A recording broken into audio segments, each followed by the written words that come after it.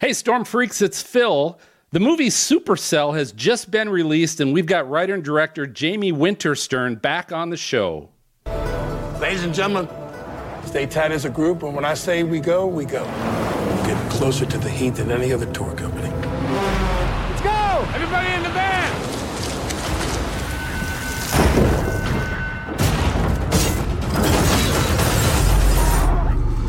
Ha-ha! You're welcome. Your parents are the reason I started chasing. Did you know about this? We can save lives. You know how dangerous this world is. Who goes out onto a roof to get close to the sky? Hey! So you thought it would be a good idea to turn this thing on and see what happens? That's what Dad did. Just get me within range. You came to be a storm chaser, just like your dad. 100 miles an hour. Getting tornado still on the ground in my... Will you wait? He's not here, is he? Well, let me come with. I can help. Rule number one, always make sure you got at least a half a tank of gas. Rule number two, make sure you got an escape. Go! Get inside! So what's rule number 3? Never get caught in the bear's cage. We need a shelter now.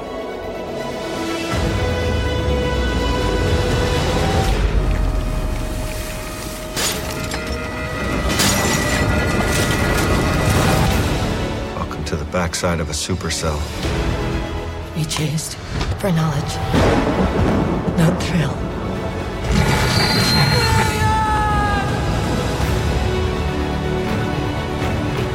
Get out of there now! Buckle up. We're going to war.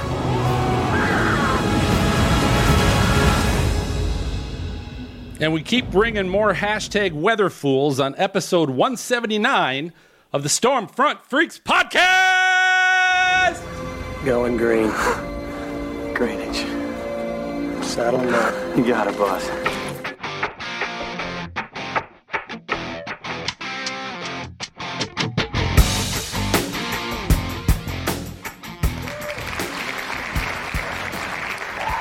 Hey, welcome to the most entertaining weather podcast. This is the award-winning Stormfront Freaks podcast, and it's brought to you by Atmosphere Weather app. It's the most amazing weather app because most weather apps, they require you to swipe and tap your way around multiple screens just to get all the information you want. But Atmosphere Weather, they provide your hourly forecast on one screen in a 24-hour clock that's got your radar right in the middle. So you can try the free iPhone version at atmosphereweather.com or your iPhone app store. Thanks to our Patreon teammates for supporting the show. I see we've got here chatting in with us.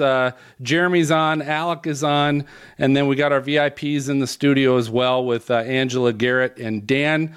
So we appreciate everybody that's helping us support the show. But it's always happy hour when we record. It doesn't matter what time of the day it might be. But number one, it kind of lets you know that we like to have a little fun here on this weather podcast, but gives us an opportunity to go around the bar and find out which of our co-hosts happen to be here tonight as well. So I'm going to start up in Minnesota with Mark MJ Johnson, our producer and Skywarn coordinator. Mark, what are you drinking, MJ? Hey, everyone. Back to kind of a somewhat of a standard for me. I've been drinking a while. And it's the Kraken Bear. A little Kraken, a little root beer schnapps, a little root beer. Tasty. Oh. Very good. Very good. All right, Dina Knightley, our meteorologist and weather producer with weather.com. What are you drinking, Dina?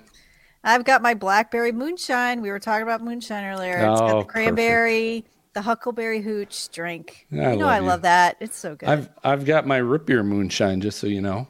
That's what I'm putting down. Mark Maz Massaro, our former on-camera meteorologist. What are you drinking, Maz? So in honor of the movie, I went to the fridge looking for my PBR and ended up with a Busch. I don't know. I guess I was out. So. That looks like a 40. Are you like packing the big 40? It's a Colt 45, man. That's amazing. That's amazing. Well, we've got a great guest here tonight, as you heard in our teaser, Maz. Let's find out who we got here tonight. Awesome. We are excited to have Jamie Winterstern here. He's completed his MFA and BA from USC. There's more letters, but y'all can't handle it. So that's the film school in 2011. Now, upon graduation, he went on to direct, edit, and produce the primetime drama series Siberia for NBC. On March 17th, Winterstern's feature directorial debut will be released. So Supercell. That's what we're talking about. It's a modern-day storm-chasing movie starring Alec Baldwin, Anne Heche, and Skeet Ulrich. It premiered at the Newport Beach Film Festival last fall and won the Grand Jury Prize in Cinematography. Jamie, welcome. Congratulations. And I got to ask you, I was so excited to see all the United States. What's with Montana and Georgia? That's a good question. Well, it's funny because when you make movies, you shoot where the tax breaks are, and you get good tax breaks in those states. The funny thing is that I was requested to shoot the entire movie in Georgia at one point in time. What I guess the producers didn't understand was there's trees in Georgia. Yes. You can't have a storm chasing movie when there's trees. So I was able to convince them to shoot at least half the movie in Montana, which at least is a part of the plains. We were shooting during a time, in fact, it was about 2 years ago, April, May. So storm season was at the height in the southern plains. So it was just a smarter decision to stay north. And we were still shut down by high winds and some weather elements. But we shot half the movie in Montana outside of Billings and half the movie, the interiors, in Thomasville, Georgia. Nebraska, Kansas, there's a lot of states that don't have trees. I'm just saying. I agree. Hey, I got to say this before, just to let you know. So my son wanted to go see Cocaine Bear. And so we went and saw Cocaine Bear. Your movie is 100 times better than Cocaine Bear, man. Nice. I'm telling you right now. Yes. I love it. That's amazing. It is funny because I live here in Georgia, Jamie, and they do tons of TV and movie here from all those tax breaks. And I've tried to chase here. You can't. You can't see anything. And then the traffic's horrible. So, but I did wonder, like, doing a movie with weather. I mean, what was your biggest challenge? Because it all looks so beautiful. To get that kind of nature.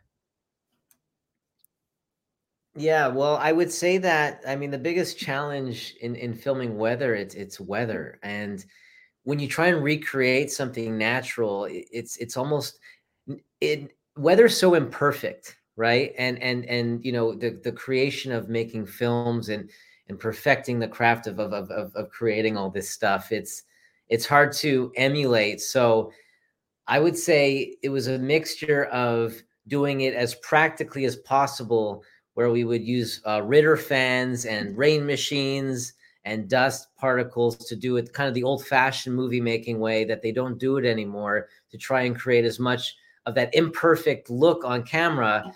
And then when we had the opportunity to go out and collaborate with fantastic filmmakers that are storm chasers, like Pecos Hank Scheima, who will be at the screening event tomorrow, who gave me access to his entire library of footage to utilize these amazing shots he's taken of tornadoes and mammatus clouds and the supercell structure that I could basically comp into the plates so that everything you're seeing is real.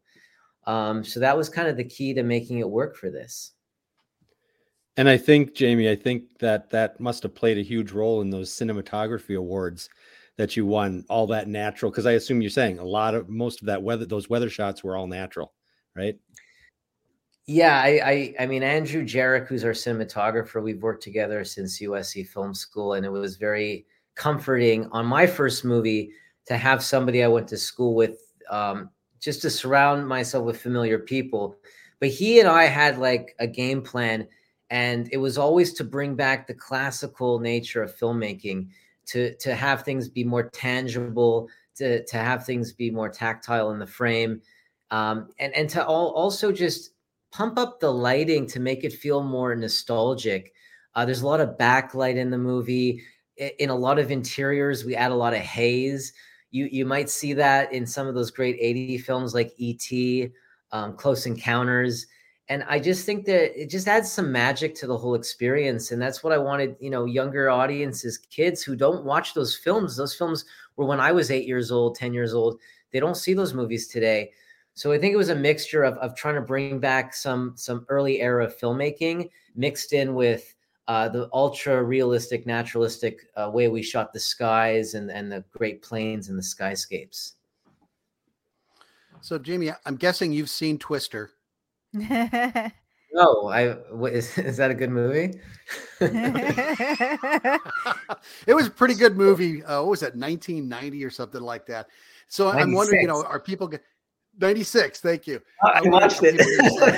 Is this like Twister? Is it like, and I have to say, I remember watching the skies in Twister and sometimes going, I don't see the bad weather from that type of sky. But I have to say, in your movie, I was like, dang, you had some good stuff. I had the surround sound going. The basses were shaking the house. Yeah, the sound was great. Yeah. Thank you. It's funny because, listen, Twister's it's the storm chasing film that we've all watched, and it changed the industry actually. When Twister came out, storm chasing wasn't really a novelty. It was a bunch of crazy scientists trying to get their probes in front of storms for scientific purposes. And when I went chasing and I saw what I saw 4 years ago, which is essentially Disneyland in the Midwest, there are tens of thousands of tourists that come from Australia and the UK. And there's these traffic jams in cities that have probably less than 200, a population of 200 people. That was kind of the evolution of what storm chasing's become. That to me was the next chapter of what the storm chasing industry is. So listen, Twister, I love Twister. Jan de Bont, unbelievable filmmaker. And he had a budget. I don't like to complain, but it would be nice to have a studio budget of $100 million to make a tornado film. I'm just saying. So it's hard to compare our little micro indie storm chasing movie with Twister. I am flattered though. If people say they enjoy it as much or more, or if they get something more out of it, that's a huge kudos to the experience and what we were able to create. But I do see it as the next chapter of how storm chasing has evolved from being very much scientific to tourist experience. Jamie, do me a favor. So we've got a clip here that we're going to play from the movie. If you can maybe set this up a little bit and talk about what's kind of going on in this part. So this is when William has finally an honest conversation with his father's old colleague, Roy Cameron, who he calls Uncle Roy, to talk about what happened to his legacy, his family business, because they were Brody Storm Labs and they were focused primarily on science. And when he came out to the plains, he discovered that it's Brody Storm Tours, and it's now completely different than what he thought. Roy's kind of catching him up on life as to what really happened with his family. Awesome. Why didn't he listen to you? Well, Zane's changed. Every time you sell one of those trucker hats, got a name on it. It's my mom me to cut. Yeah. Already knew the answer to that. One of the things I loved most about your dad, he could look up at the sky and know everything he needed to know. He didn't need some radar on his phone. Nowadays, you download some app, rent a car, you call yourself a chaser. What's that got to do with anything? Right after we lost your dad, your mom was forced to bankrupt the lab.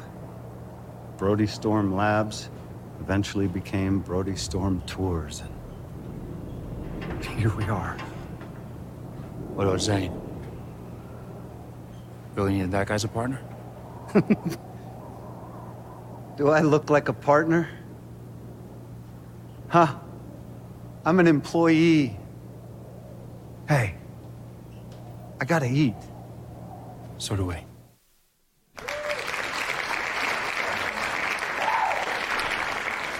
So that's really good. So here's what I want to know is, Jamie, because you went storm chasing, obviously to kind of help you get some experience and get ready for making this movie. What from your experience or experiences when you were out storm chasing, did you make sure you made sure you added to the film? Oh my, there's so much. It all started with Tempest Tours. And it started with a beautiful couple named Kim and Steve George, who basically introduced me to the storm chasing, as kind of a hobby, as a thing. Before that, I was completely clueless. And then through Kim and Steve George, I meet Martin Licious, who's the owner of Tempest Tours, which is an actual tour company. They have a conference that Dan Wallace and I met a couple of times, the last two, in fact. It's called TESSA. Yeah. It's called Texas Severe Storm Association Conference. Correct me if I'm wrong. And they have fantastic people show up from the National Weather Service, people like Roger Edwards, who's a forecaster for the National Weather Service, and other forecasters and scientists. And I know I'm forgetting some names, but meeting one person led to meeting more people. Dr. Lee Orff was someone I consulted with. He introduced me to Pecos Hank, who's a big YouTuber and storm chaser, who introduced me to Skip Talbot.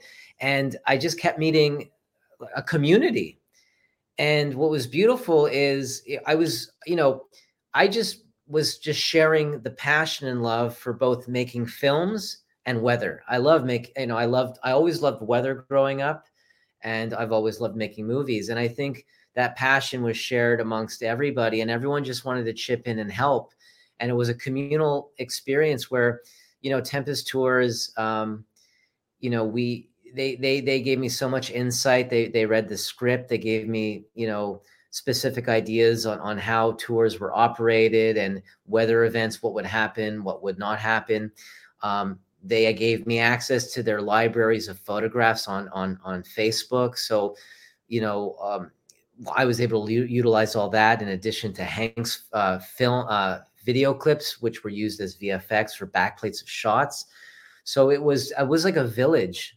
The whole community, the storm chasing community, really banded together. And I feel like this movie is for them. It is for a wide audience, but my heart goes to the storm chasing community, because I couldn't have made this movie without them. Did you get to hear a lot of stories from all the people that you all the good war stories? Exactly. Well, is there one that stands out at all, or? I need to introduce somebody for some good war stories. There's a gentleman next to me who was there at the beginning. You may have known him from, his name is Brando Corbin from General Hospital. He is Johnny Wachter. We worked together on Siberia. He was the lead of Siberia on NBC. How's it going, guys? And he was also in Supercell. He plays Martin, the storm chaser, who has a great scene with Alec Baldwin near the end of Act 2. Yeah. Johnny. Welcome. Share what were any stories, storm chasing stories you might have heard while out and about? Well, I'll share an experience of ours and how I got involved, and then I don't know. Perfect. I told a story, but it was Don't pull your punches now. So like Jamie said, he's always been interested in weather, but before storm chasing, he was just kind of taking photos of thunderstorms over in Florida. I don't know how he ended up in Texas. But he's in Texas, and he's with Steve George, who I don't know at the time, but he's on Instagram posting some videos talking about tornadoes and chasing tornadoes. And I reached out to him. I said, "Are you chasing tornadoes?" He goes, "Yeah, I'm going next week. You want to come?" I said, "Hell yeah!" So I clean my schedule. I get in a flight, and I go meet up with Jamie and his now fiance Julia. And we've got a trio. We rent a 2019 Suburban, the Death Sled, and I get appointed the wheelman. So nice. I'm thinking storm chaser. We're going to be like, we're right in it. Like, all right, this is where the weather is. We're going to see a tornado. We drive about 2,500 miles over the course of 5 days, just chasing and seeing a bunch of almost. You know, you get the circulation, think you're going to get something coming down, and I'm learning. Not really. I'm driving. He's on the radar. He's got Steve George kind of directing him and stuff. We're just kind of figuring it out as we go, but we learned some things. You know, don't go in a tree line really. Have a half tank of gas if you're chasing a storm. Have an escape route. Stay on the southeastern side. So these are the things I'm just kind of concerning myself with. Well, on the very last day, actually the second to the last day, we're flying out the next day, right? Mm-hmm. Yeah. So the second to last day, I forget where we ended up, but we went up to Kansas. And then we were back in Dallas. Then came back to Dallas. Mm-hmm. And then the sirens start going off while we're in Dallas. And then we catch word that there was a tornado that touched down in Canton. And so we looked at the map and we're like, can we make it? And it's about 45 minutes north. And I was like, well, that's 20 minutes with me driving. So we chased up man. And we're going through one of those, older Texas towns that characterize this state so well, and the sirens are going off just like the films, and it's raining down hard, and he's screaming, yelling directions at me, go left, go right. We see a troop of like storm chasers cars with the lights on them. We're like, we're in the right place. Yeah. So we get in line, and I pass a few people, and we get directly behind the main vehicle with the yellow lights flashing, and they stop, and there's a little bit of a pasture on the left, but like on the right, it's all tree line, and the radar on his phone is kind of going out. So we're really relying on this people in front of us to be like, hopefully their radar is still working. And then our Suburban starts shaking. We roll the windows down, wind's coming in, rain's coming into the side, starts hailing and stuff. And then tree branches start breaking about 100 yards from us. And then we just see some real chaos going on. And then it goes through. And we're thinking, that was it. We had a tornado. Come to find out later, we think it was one of the vortices that came off, but we kept chasing. There was a point where we thought we were in front of it, and I was on the northwest part, and we could see the top of the storm over the tree line. We thought it was a tornado, and I decided to gun it, and he's deciding that we shouldn't, but I do it anyways. So I broke a rule. But it was pretty scary. And that was butthole clenching moment number one. We all survived. That's a good line. We're keeping that. We came back next year, and we did it again. We had another butthole clencher, but that second one was a better butthole clencher story, though. Yeah. We got time. What's the second? I want to know when you had to clench that butthole second time. The second time around, you said a year later. Yeah, so almost exactly. Okay. We were in Del Rio and we were going toward Uvalde. Yeah, so it was that part of Texas, pretty far south, right? Yeah. If I remember correctly. It's nighttime. And we started to really nighttime? Kind of like, yeah. Yeah, we were stupid. Oof. Sorry, knowing is half the battle. We were risky. Nighttime chasing. But we were in a town where the water was coming down hard, and we had these road flares, and we had the cameras, so we're really trying to kind of play out some potential scene ideas that we would later eventually use in some of the concept footage. And so we're messing around, we're going out, I'm going out in the rain with these flares and stuff, and he's filming from the inside, and then I believe we get back and we were happy with some of the stuff we got. We started driving further south. Well, no, so we were in Uvalde, and there was a cell that was blowing up to our east. Okay. And it was a weird place where there was a lot of highways, and then there was probably like 20 miles and more highways, maybe closer to San Antonio. And there was only like one very tree-like road that was weaving to get across, to cut ahead of this growing cell at night. And then the cell developed a couplet. So I was watching our radar because it was nighttime, and Johnny was driving, and I'm watching the radar, and the couplet is right on top of the GPS. And I remember I remember the smell. It's very hard. I wish I could put this in the movie. It smelled like fresh, wet grass. You know it felt like a lawnmower. Like fresh cut vegetation. That was the scariest smell, because that's, that wet bark, that means it's getting ripped. Yep. And I thought to myself, we're going to die. And we're going to get lifted any minute, any moment because of that smell. And I started saying, call Val Castor. And you yelled at me. You said, shut up. Val's not going to do anything. It was, good luck with that. But it was very quiet, because then, it was absolute darkness. And I'm sure you've all driven through storm where it's just sheets of rain and hail, and you can't see anything. And then it's pitch black on top of that, and it's flooding everywhere. That's the best storm chasing right there. Yeah, you can't see. So speaking of smells, guys, is one of your rules always bring an extra pair of underwear? Is that in there somewhere? One of your rules? I just in the cup. You need to totally go chasing with us. You will keep us laughing the whole time. I swear to God, he's coming with us. That's, I'll say this. It's funny because on my Twitter feed, I get, you get the little ads. I had an ad just come through the other day with this tube that you can expand, and it's basically for peeing in when you're in the car and you're not going to stop. It was a Twitter ad, and I was like, bullseye. That's beautiful. Every chaser needs something like that. What was the one from last year? The Shiwi or something for the women? Yeah, it was insane. That's pretty accurate. Man.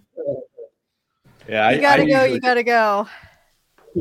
I'll tell you what. We're gonna go ahead. We're gonna take a short break for some storm chaser safety tips, and we're gonna be right back with more. Hang on.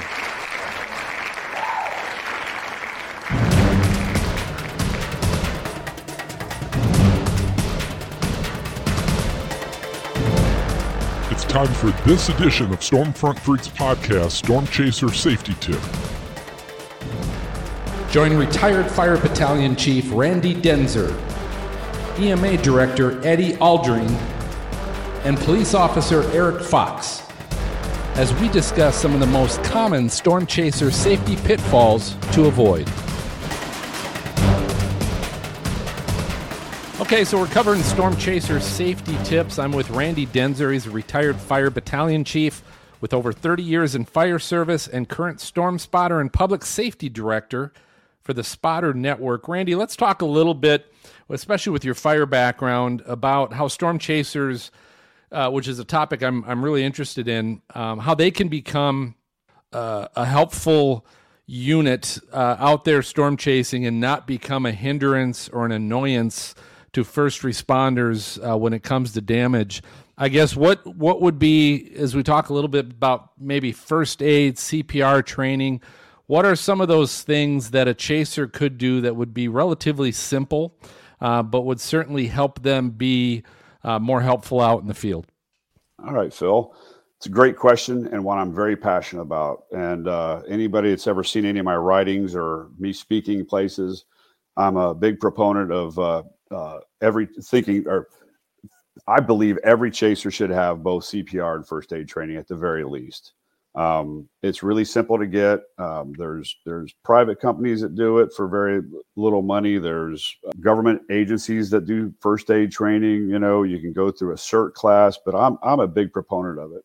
It's interesting topic to me, because when you talk about first aid and CPR training, basically what you're talking about is the fact that storm chasers have a very high frequency of pulling up on bad scenes, right? I think anybody who chases any length of time is eventually going to pull up on an incident, whether it's a car wreck, whether it's a tornado, EF5 damaged tornado track. There's going to be something where a storm chaser is put into a situation where they can actually do something really good.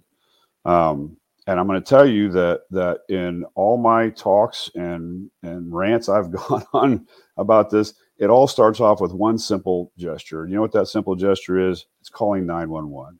If I will never tell somebody that they should go in and do something they're not trained to do.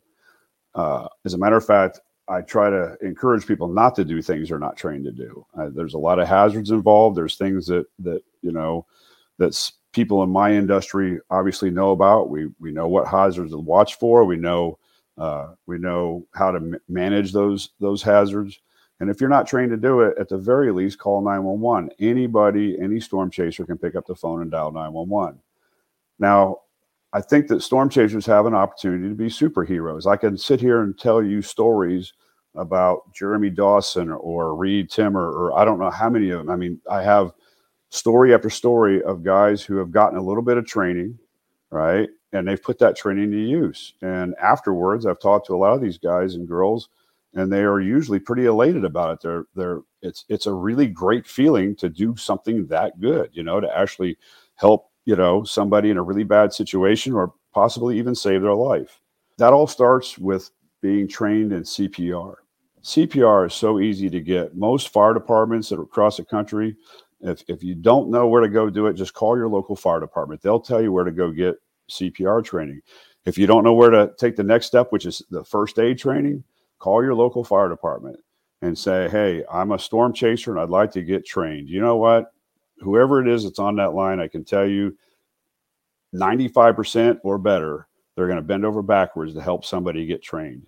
We recognize it as firefighters and public safety folks, how important it is and how many people's lives are saved just because somebody standing there knew what to do when something bad happened. At the very least, if you don't ever get to use it storm chasing, you might end up saving a family member's life or your neighbor's life.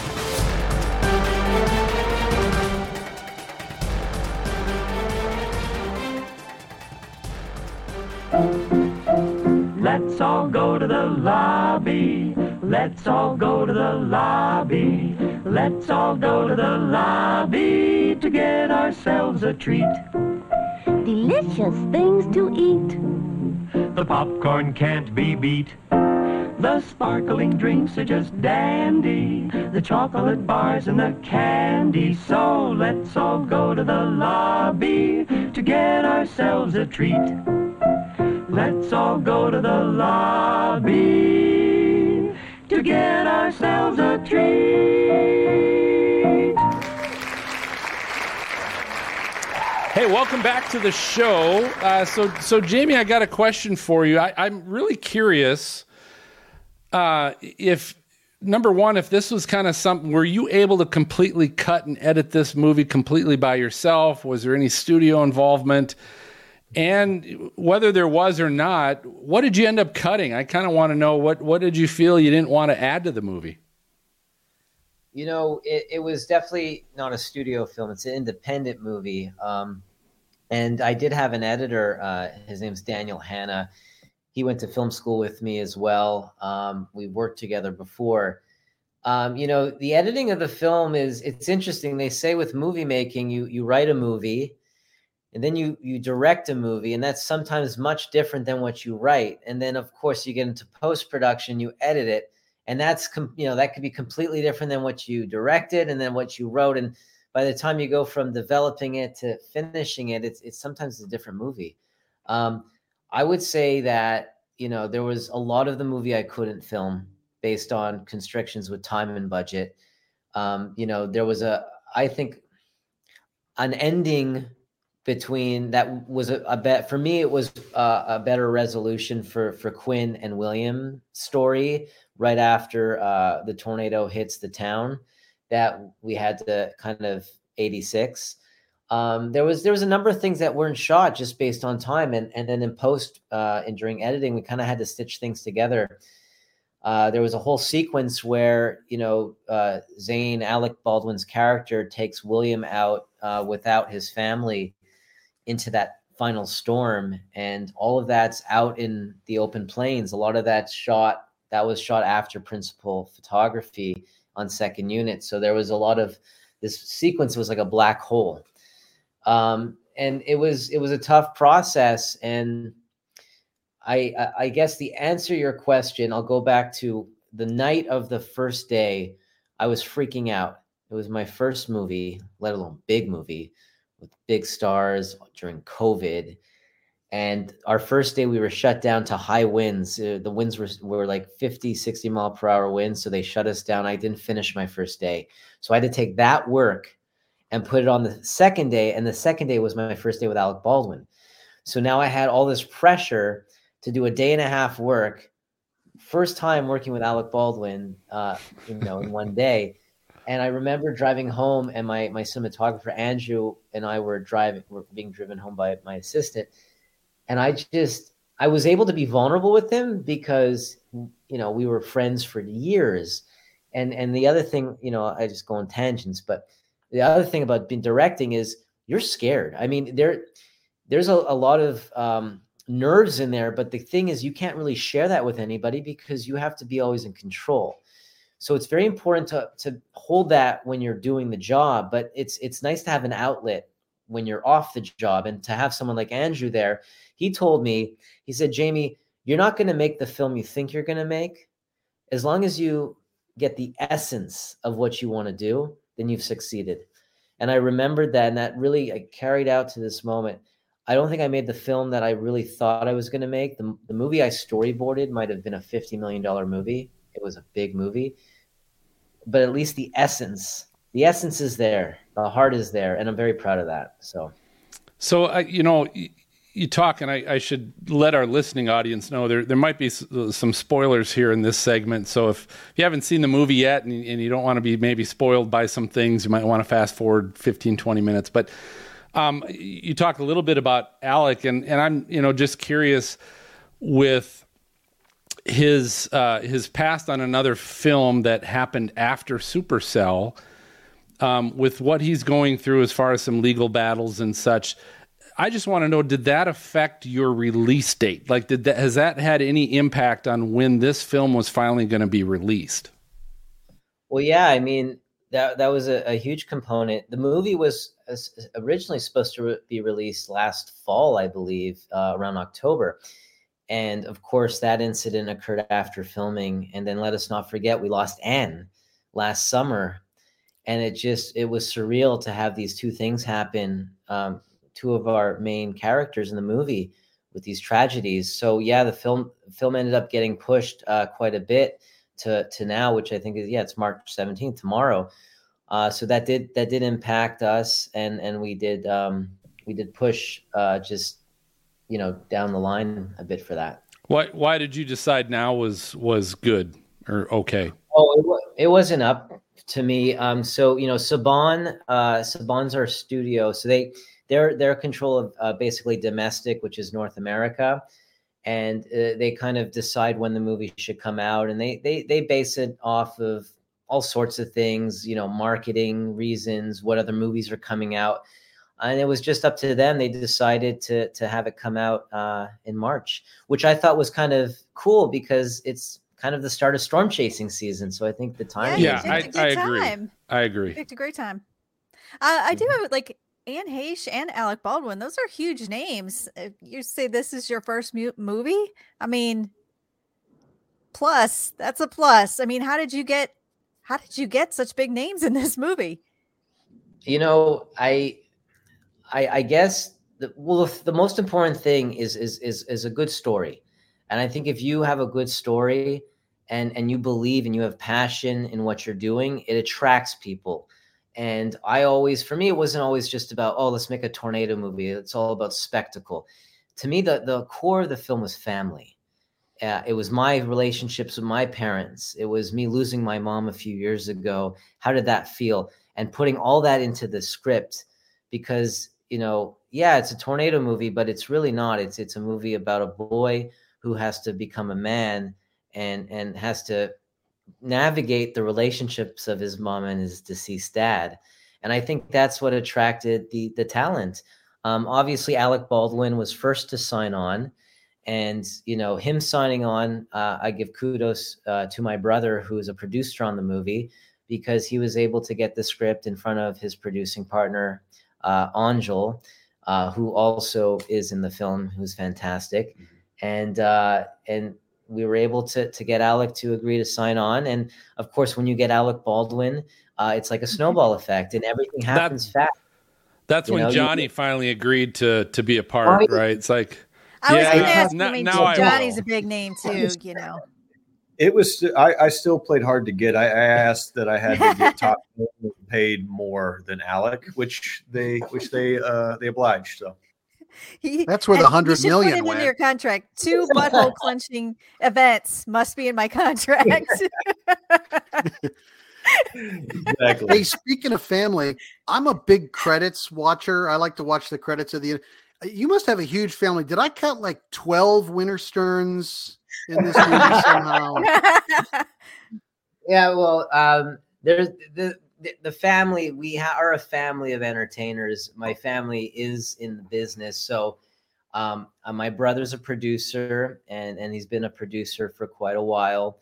And my father is an executive producer. He has been producing since, I guess, the mid-thousands. He was at Lakeshore once upon a time. I don't know if you're familiar with Lakeshore. They put out movies like $1 Million Baby and Underworld.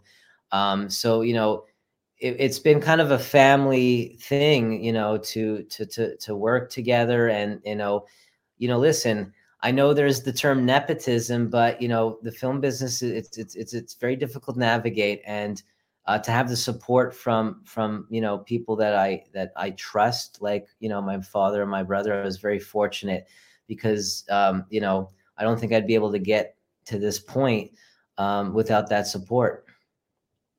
I was kind of expecting it to be like Alec Baldwin Winterstern at the very end. I was like, is there another one? It just kept showing up.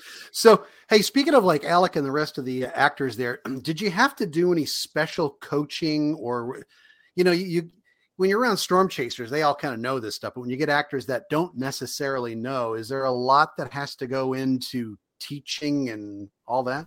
That's good. Good question. I think what you do is you set up a Ritter fan about 10 feet away from their face, and you put it on high. I'm joking. No, I know that. Clench. It's funny. Alec said this to me. He would say the tale of 2 Tims. So he studied 2 Tims, and I want you to guess which. Obviously, you can guess who the 2 Tims were. Can you take a guess? I know this, so I'll let anybody else guess. Tim Burton? No. Come on. This is. Okay, so I'll anybody else? No. I'm just thinking about who the father might have represented. Yes, that would be one, I bet. What is it, Dina? Tim Samaras. That's one of the Tims that he's. Okay, I got one. The other is in the last name, I bet. Reed? Tim Murr? Oh, Timmer. Yeah, Timmer. Right. Yeah. Is that right? Is it? Did you get it? Is that who he said? Okay. Yeah. So yeah, it's Alec. He did some research on obviously Tim Samaras and Reed Timmer. I know Skeet also. I was a big, educator myself because I had spent a couple years at that point just doing a lot of research, talking to storm chasers. I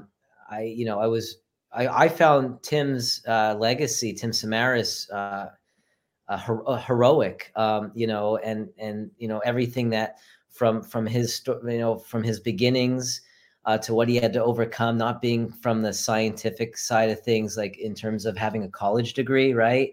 He was a little bit more of a rough-nosed engineer, and I love that about it. And a lot of that thematically was in the film, right? Like chase for knowledge or chase for thrills. And I feel like that's a common theme for chasers in general. And I think that, the actors, they did their research. I tried to educate them. But ultimately, when they were on set, to have all the practical effects we had, because they were actually getting wet and feeling that 50, 60 mile per hour winds, they were in it. As Skeet said in an interview, he didn't really have to act because he was put into the environment. That's good. Jamie, do me a favor. We're gonna play a second clip from the film with the ladies involved. Can you maybe set this up for us? Right. So this is the love interest of William has tagged along with his mother, Quinn. Her name's Harper. Excuse me. And this is their first opportunity where they really connect. And, Harper is asking difficult questions about the death of Quinn's husband and William's father. And this is the first time that Quinn opens up about it and gives us some info on what happened on that fateful day. When you do something as dangerous as going into a place where wind can throw your car hundreds of yards, every ride home, you get a little more numb. So the next time you go back, you want to go in further. And you want to stay longer. To satisfy some sort of... what? I don't know.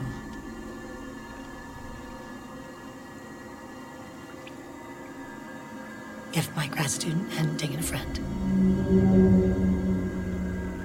they'd be here. If they would have loaded one 50-pound probe into the truck rather than two, they'd be here. If they'd taken Highway 44, they'd be here. If they had been on any other stretch of land at that moment, they'd...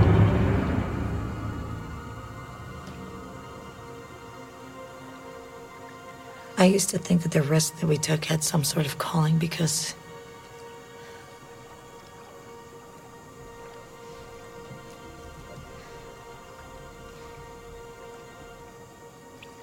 we chased for knowledge, not thrill. I guess Mother Nature doesn't care.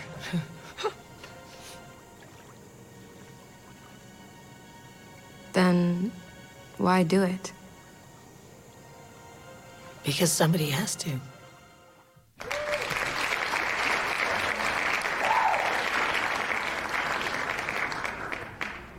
So good stuff. So little spoiler here. So I've got a question.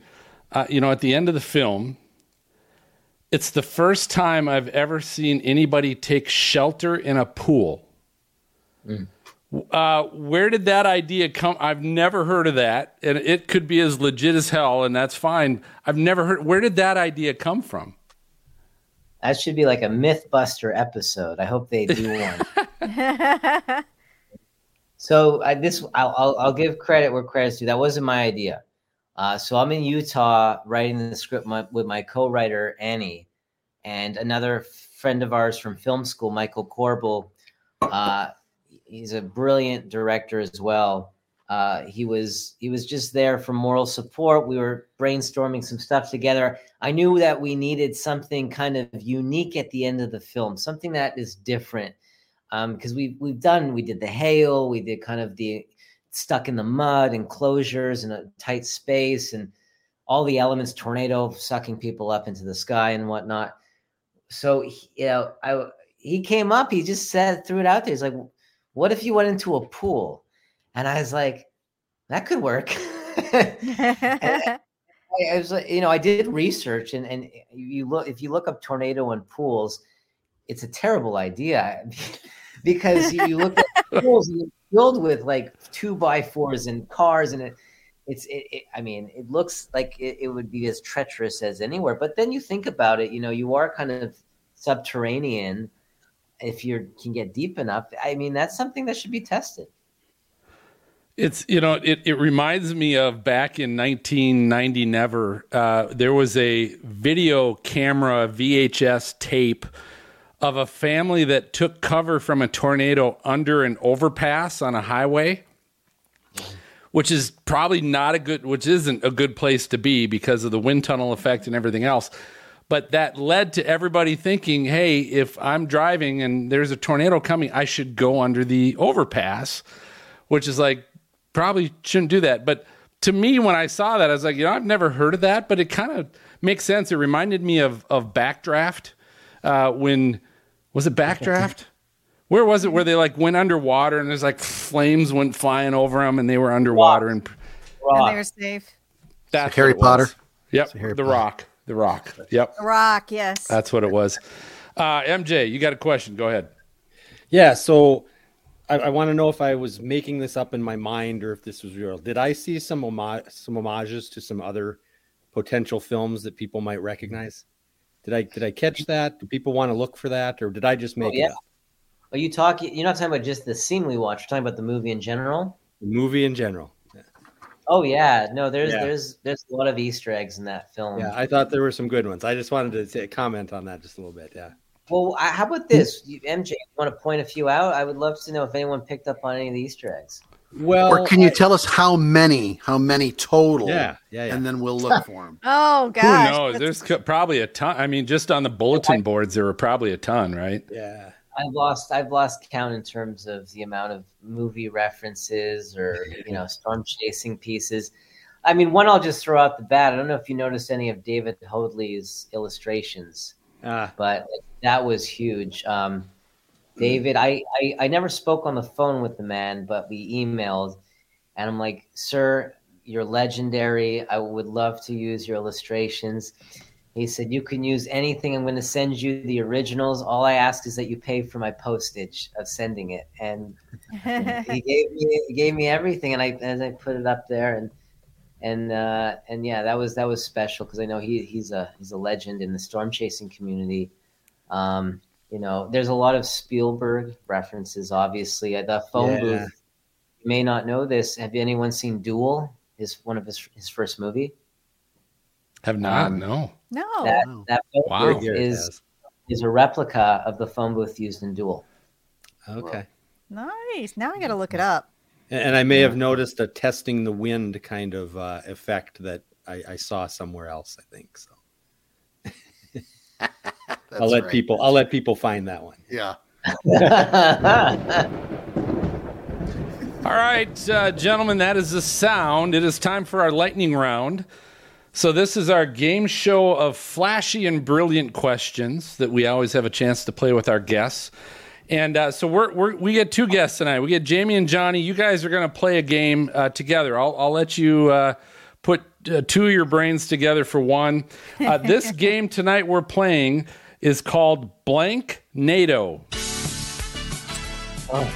All right, so Blank NATO. So what this is, there are a lot of tornado storm movies that have been made over the years, and many that I'm sure have been made in the 90s, 2000s, etc., that no one has ever heard of, and some of them probably no one should ever hear of.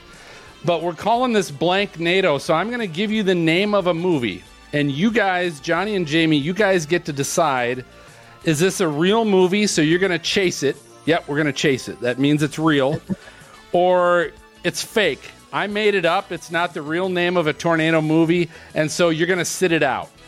We're sitting that one out. I think it's fake, right? So you're chasing it. It's a real movie, or you're sitting it out. It's fake. You got it? Got it. Makes sense? Okay, so here we go. So we're going to go through these one by one. I got I don't know, 10 or 12 of these. Here's the first one, and some of our listeners might be familiar with some of these because we've had some like trashy trailer. We've shown some of these. It's like, oh my God, they actually made this film. But here we go. So the first one, gentlemen, is called Christmas Twister. Christmas Twister. Is that a real movie that you chase it, or is that fake? You're going to sit it out. I think the Cumies are popping. I think we're chasing that one. You're chasing it. That would be correct. That's a real movie. Christmas Twister. Christmas. All right, here's the next one. Stone NATOs. Like it's a twister with stones. I was thinking it'd be funny if it's stoned NATO. Who knows? I didn't look up what this movie's about. Bear. It could be about something else. But Stone NATO. Is it real? Are you going to chase this one, or is it fake? Or are you sitting it out? We're sitting it out. Yeah. Nope. That's real, baby. Oh, really? Film. No way. Stone NATO. What? Stonados. wow. Sorry, it's not one Stonado. It's multiple Stonados. All right. Tornado. Next one. Yeah, you guys are all going to want to look these up when we're done. All right, Space Twister. I can only imagine this was done in space. Space Twister. Are you chasing it or are you sitting it out? I think that there's got to be a Space Twister. I don't think so. All right, we'll go with him since he's the director. But for the record, we're sitting this one out. It's real. Oh my god! You missed that one too. You got to chase all the time on. So you got to always chase. All right, that's okay. Always go with Brando. Night of the Living Twisters. Yes, Night of the Living Twisters. I like the dew point on that one. You're okay. You're chasing it. That's fake. You guys would have busted on that one. Well, you know what? There's Night of the Twisters, which is different. Yes. Than Night of the There is. I caught you a little bit on that one. There is Night of the Twisters, but not Night of the Living Twisters. Fire Twister. Mickey. Fire Twister. Sure. Chasing. Chase. Legit. Yes. Wow. Legit. All right, here's the next one. Gator Nader. That was Gator definitely made. What's that? I Is think Larry the cable guy in that one? It was done by you. Garrett's seen that one probably a few times. I imagine. We're gonna chase it. We're gonna chase it. I made that one up.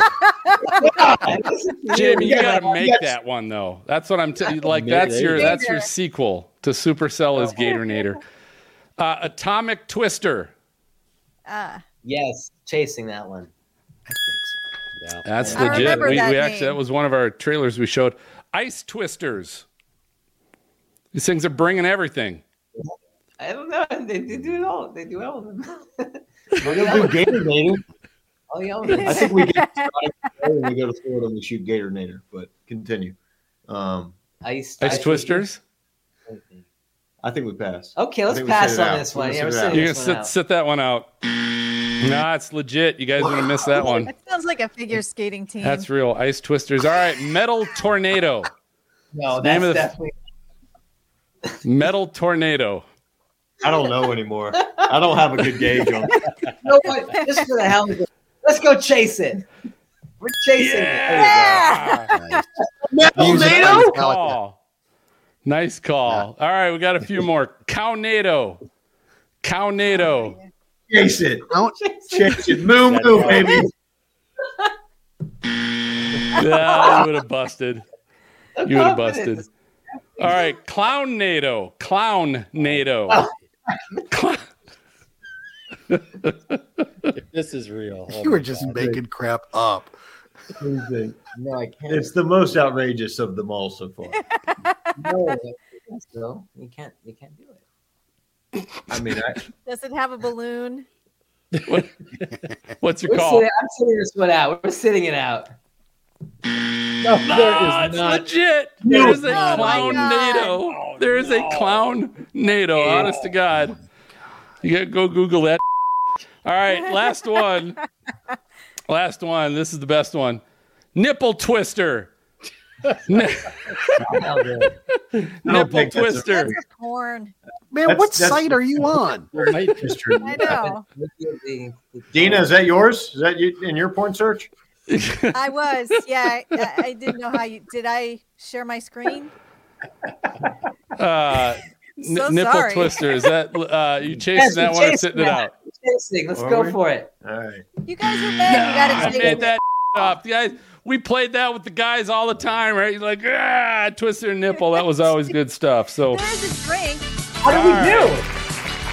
You won. I have no idea how you did.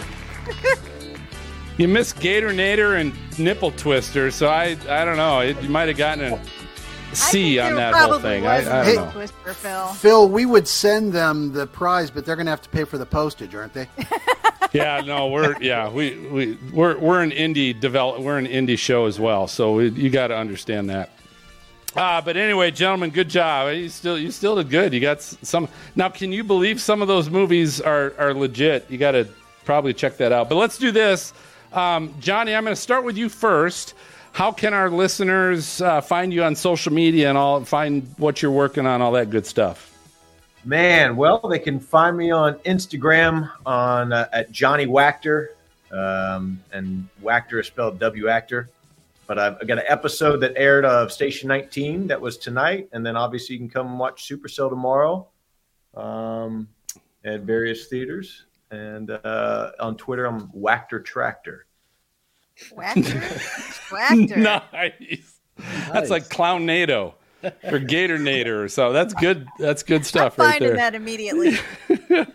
All right, Jamie, do this first before we get to how people can follow you.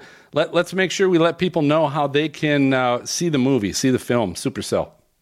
So information, supercellmovie.com is a great place to go. It lists all the theaters and cities that it's playing theatrically. It's in limited theaters for a limited time. So starting tomorrow, if it's in your city, go check it out. It was built for the big screen. I would definitely take advantage of that. Yep. If not, you can get it on Redbox or iTunes or anywhere you can pay for it. It's available on demand and digital. And also, if you are interested in swag, Hey, I saw that when you were on last year, you were wearing a Brody hat or something. And now after seeing the film, I know where you got all that. Yes. Well, this is some OG stuff. So these were from the wardrobe. These items, but inspired the merchandise, which would become the brand of Brody Storm Tour. So if you want anything Brody Storm Tours, whether it's a hat, a shirt, a windbreaker, it's available on the website, supercellmovie.com. Check it out. Nice. Mm-hmm. Definitely. We'll do that. So tell you what, we're going to go ahead and take our final break, and we're going to return with some hashtag Weather Fools.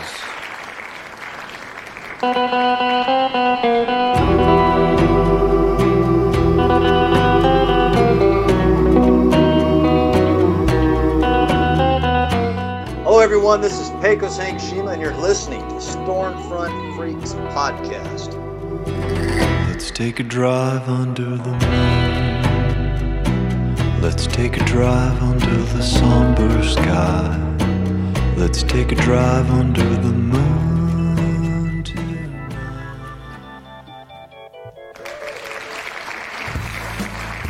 Welcome back, everyone. This is a part of the show called hashtag Weather Fools. This is the part where we share videos of people doing stupid stuff. You know, everybody's got an HD camera now, so, you know, if you're going to do something stupid, you might end up on the show. So, MJ, I hear you actually have some Weather Fools for us. Yeah, I have a couple of them that were contributed to us, of course, by our listeners. And the first one, I should just have Dan do it himself because he contributed this one, I believe. And let me play it here because it's a lot better if you actually see it in process. Woo! And it's a great shot of a twister. Wow. That is. Someone's in their backyard? Someone's in their backyard. But the problem is you watch it start destroying stuff, and it's going to destroy this little shed. I'll make it a little bigger. Oh, it's coming right at them. And it's coming right at them. Yes, it is. And they're just filming it. And you think it's going really slow, but watch it pick up. There goes the picket fence. There it goes. That's good video, though. Yeah. So that's a little bit of a fool there. Again, great shot at the beginning. Holy cow. Not so great at the end. When it gets the fence in his yard. Yes. That's a little scary. Yes. That was kind of crazy. Jen Walton shared this one. This is great. And this is pretty funny. Yeah, so we'll get this going here, and you watch this on they're on a cruise ship. They're getting ready. Oh, I saw There's this this huge squall line coming behind them. Look at their hair. Their hair's all standing up. Oh, so one would say there's probably a little electricity in the air. Oh my god! Oh my gosh! Oh gosh! And the thing is, you're kind of waiting for that burst, and then it stops. So I don't know if they ever had anything come out of that. Anybody get hit by lightning? We don't know. But boy, were they! They were lucky. They were lucky. That's a little bit foolish. Yeah. So Wow. there you go. There's a couple of them. All right, Phil, I heard you have like a one or two, right? I've got a couple. Again, I mentioned this on the last episode. You know, we went a couple episodes without, we didn't have hashtag weather fools. So they've been kind of gathering up, and I kind of say I didn't show them all last episode, and I'm not even showing them all this episode, but this is one of them, and obviously the audio on this. Sam Shearer, who's a TV meteorologist, this was in a morning show, and you never know what's going to happen in those morning shows, and I've got another morning show clip after this, but here's Sam covering, I guess, the weather in the Denver area. Now, the snow left a skid of heavy dumps. A skid. A skid of heavy dumps. Oh, no. Live television. Then he catches himself. A lot of snow. A lot of snow. It's a good thing only like 5 of you are awake this morning to hear that. Now, the snow left a skid of heavy dumps. That's funny. I thought he was going to say it left tracks. That would have been. That he laughed about it though, because sometimes they just go on, like it never happened. Laugh it off, man. Definitely would have been pretty good. So, all right, the next one is another morning show, and this is Jordan Smith, ABC News 36, and this was their morning show. So we'll cover this one.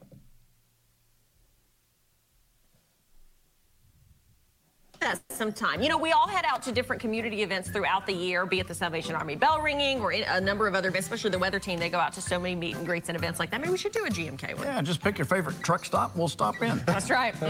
Do a Pilot or Buc-ee's. Oh, get some of that. What is it you always get, Jordan? You love the beef brisket? Jerky brisket. Oh. Beef jerky brisket. There we go. That's all we need. I went this morning. Did you? Yes, on my way up. Because they're open 24/7. Oh, yeah. I'm telling you. I went at like 2:30 on my way in. That Bucky, he has got it going on. Me and the beaver like this. Well, if you got any questions, and Jordan answered most of those you might God. have had about him. I love it. You want to ask us here on Good Morning Kentucky, send us a direct message on social media. You can find all 3 of us on your favorite platform. A final look at your forecast with Jordan is coming up next. Good old me and the beaver. Oh, God. Man. Classic. So those morning shows, those morning shows seem to kind of always be a little bit like that. But people always talk about that Buc-ee's, though. A little too much coffee. Have you been, Dina?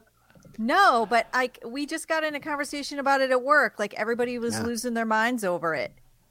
Yeah. All right, next one I've got. This is actually a Twitter site. This is at Bad Weather Take. At Bad Weather Take. And this is kind of a hashtag Weather Fools site. Everything about this Twitter account, they show all kinds of people that are saying just stupid stuff about the weather. They don't understand or get the weather. Here's a map from National Weather Service in Boston of winter precipitation. And there's just colors all over the place. That too. Crazy. Oh my God! Like, how the heck are you supposed to tell where you're at? But anyway, so that's just kind of a reference to a Twitter account that's pretty funny with its own hashtag Weather Fools. Next one is from Heather Odom, and this one is actually of a gentleman. This was in Dallas. So this is a couple weeks ago when Dallas had their wintry weather. Dan, you're probably familiar with this, but here's a guy from his Ring camera out his front deck, and he's going to be walking outside. He's holding his little dog. It's a schnauz. Sure. What is that? What's the hot dog? Wiener dog. Dachshund. Dachshund. I don't know. Yeah. I'm drunk. Wiener dog. Anyway, watch him walk outside, and it's a little slick. Oh, boy. And he saves the dog. He's like, here you go, dog. He dumps the dog while he keeps sliding down the sidewalk. Oh, my gosh. The dog's like, I'll save you. Dog comes right behind him. And he wipes out at the end. Oh, I love the fact that he saved the dog, right? He just like, dog, you're exiting right here. And I'm going to keep just slipping down the sidewalk. That was good. Save yourself. Thing, though. The dog's like, I'll help. That was cute. All right, and the last one, very similar as well, is a slippery situation. This is a gentleman again. Here's their front porch dash cam or their front porch cam, and it's a little slick. Now, if you'll notice, he's got a water, which I assume would be probably some hot water that he's going to put on his car to melt the sheen of ice on his car. Yeah. But as he's going to his car, oh boy!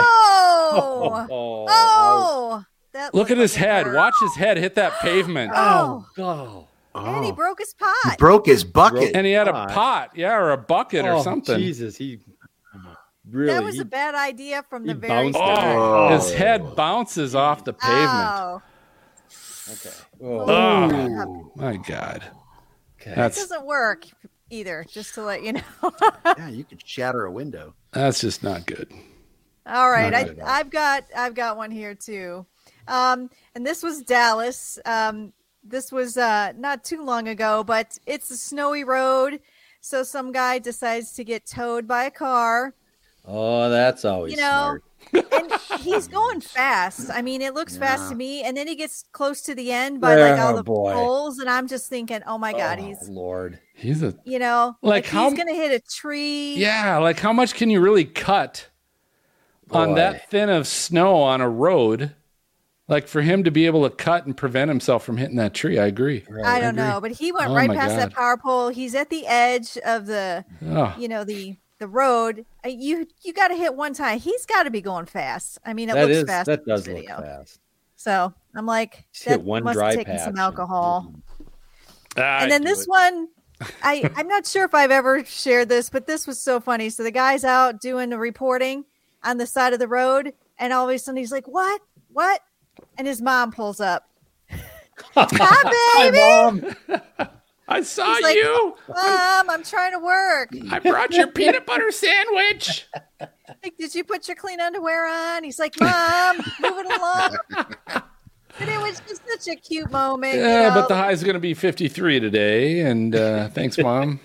I just love that she pulls up. She's like, hi, baby. It was just the cutest thing ever, and I loved it. So if you want to watch any of these, they're on episode 179 of the Stormfront Freaks show notes, and you can go to the stormfrontfreaks.com.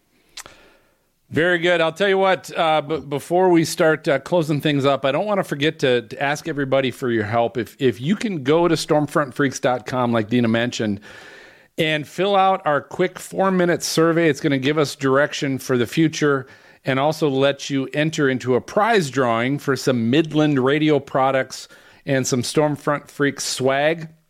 If you go to the website, you'll see it right at the top, but we definitely appreciate the number of freaks that have already completed it because we've had a lot of people give us their input, and we really do appreciate that. Again, you'll find it at the top of the website, stormfrontfreaks.com. So I think that just about does it for this episode. We thank you for listening or watching. And before we announce the guest of our next episode, if you like the show, don't forget to follow us on your podcast player so you get notified and receive the latest episodes of our show delivered right to your library the moment they get released. And if you enjoy the show we put together, send a friend your favorite episode. And you can subscribe to our YouTube page and watch previous versions of the Stormfront Freaks Raw, which are completely unedited. Hear all the great conversations during the breaks, great questions from our Patreon VIPs, and who knows what else gets censored out of our audio podcast. Just search Stormfront Freaks on YouTube or find the link on our website. We had a few swear words this episode. I've got some editing to do. We'd also love to have you on our Patreon team. You can find a level of support that fits your budget as low as $1 a month. Visit stormfrontfreaks.com to find the Patreon link so you can join our Raw broadcasts, have access to exclusive merch, or get on the waiting list to become one of our limited VIPs and be with us and our guests in the studio on every show. And don't forget to check out all our new Stormfront Freaks merchandise currently on sale for chase season. We have new hats, t-shirts as low as $16, sweatshirts, tanks, and more, all with our tornado logo on it. You'll find it along everything else at stormfrontfreaks.com. Let's find out, freaks, how people can follow you on social media as well. Maz, I'll start with you. All right, I'm on Twitter at MoneyStorm, the number 4 U, the letter U. Okay. Dina? I am on Twitter at LadyPilot70 and on Instagram as Dina OSU. All right, MJ. Twitter at Mark Stormpod, MARC Stormpod. Awesome. You can find me on Twitter at Stormfront Freak. We also have a Facebook and Instagram account as well. Just search Stormfront Freaks to find those. Hey, and special thanks to our guests Jamie Winterstern and Johnny Wachter. Woo! Yeah. Yeah, that was fun.